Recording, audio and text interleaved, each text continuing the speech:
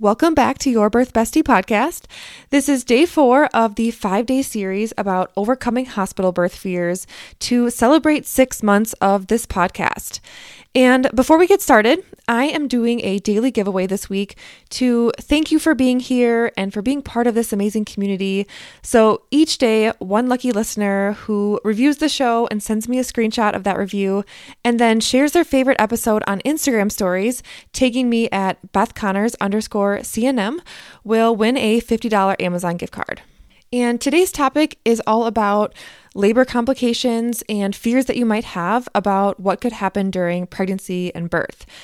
We have all been there, but it's the way in which we address these fears and explore what they mean and their risks to you as an individual person and to cope with them in our mind so that they don't take over.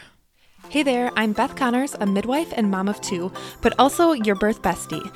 In this podcast, we'll dive deep into everything you need to feel confident, prepared, and in control, from baby bump to delivery room, from practical tips to personal stories. We'll cover it all so you know exactly what to expect every step of the way. Let's get into it. So, what am I talking about when I say labor complications? And in simple terms, these are unexpected situations that can come up during birth, making that process that you're expecting a little bit more challenging. So complications can range from minor hiccups that are easily managed to more serious situations that require prompt emergency medical intervention.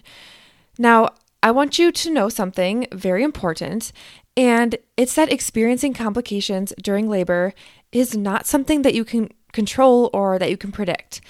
If something changes in your birth and you're considering going against that really thought out birth plan that you made and you spend all this time at, it's not your fault and it's not a reflection of your abilities as a mom.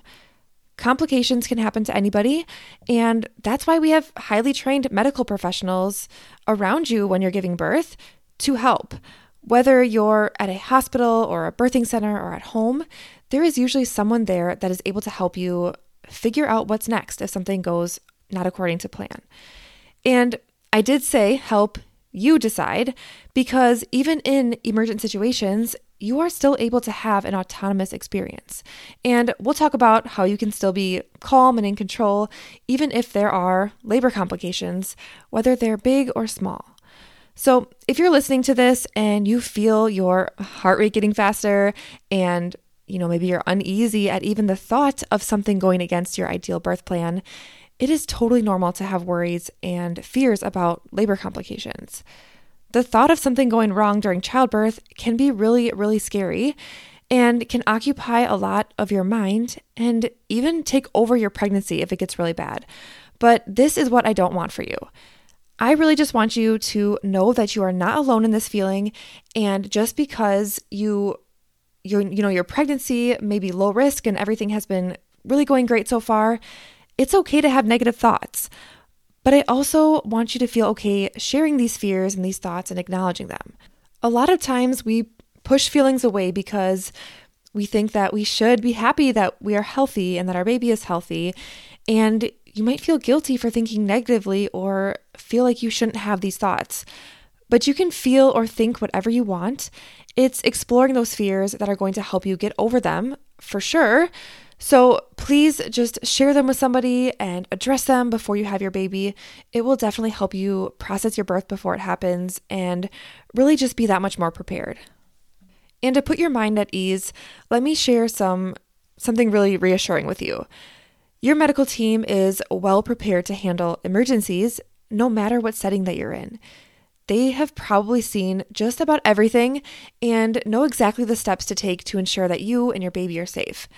And this is also part of that screening process if you're planning a home birth or a birth center birth, that you'll ask what their transfer rate is to the hospital, and you'll ask about emergency protocols and all of those things to really get a better understanding of what that would look like if it happened. But I like to focus on hospital birth because that's where my training has been, and that's where the majority of moms are having their babies. But your doctor or your midwife, as well as the nurses that are around you and the supporting staff, they have training and skills and all the equipment necessary to ensure the safety of both you and your baby. And if you're not sure what certain complications can occur, I would not recommend going to Google and going down that rabbit hole that will lead you to probably a very dark place. But I encourage you to talk with your healthcare provider or somebody like me, a childbirth educator or birth support person, to work through any concerns that you have. You can find counselors also that specialize in birth fear that could be a good fit for you.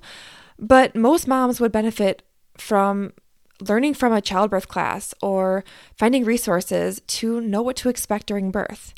It's not about going into the nitty-gritty, scary details of birth. It's just about general systems in place and precautions for if something does happen. You want to know what that situation looks like.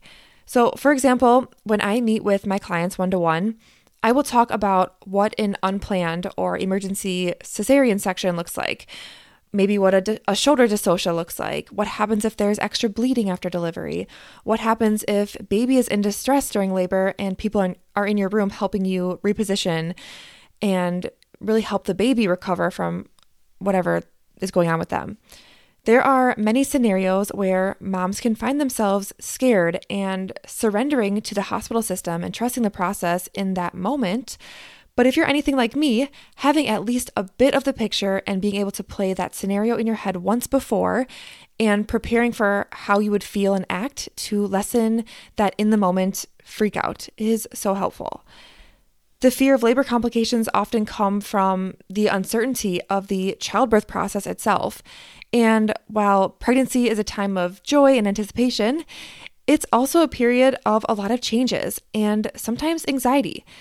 It really is important to acknowledge your fears while also recognizing the resilience and strength that can come about when faced with adversity during childbirth. So, while complications can happen, they don't define your entire birth experience. The love and determination that you have for your child can help you overcome these challenges, as well as the support and hopefully the preparation beforehand that you have can help in that healing. If you find yourself in pregnancy constantly having negative thoughts about birth in your head, or just increasingly getting nervous as you are waiting for your labor to start, you may benefit from positive affirmations and printing them out and putting them on your mirror or in your car or at your desk, wherever you might need a reminder. It's really a way to reframe your thoughts with affirmations. And these are things like saying, "Fear will not control my birth," or "My body knows what to do," or "I trust my support team." Saying things like this to yourself can absolutely help you boost your confidence. And the last thing I think is important to talk about is the role of prenatal care.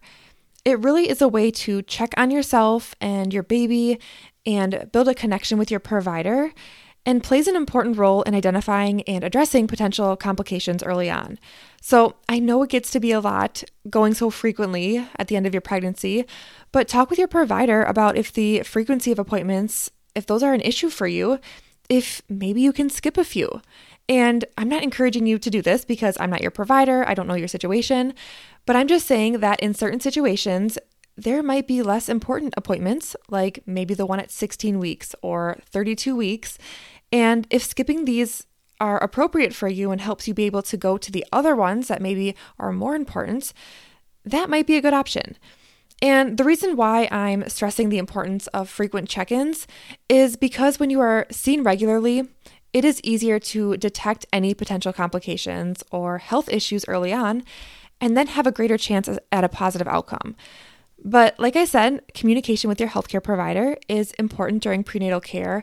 And hopefully, if you're having any worrying symptoms or discomforts or concerns, they are able to address those quickly and answer those questions and really support you through any worries that you have, or at the very least, help you identify what's going on and provide you with resources to seek more support.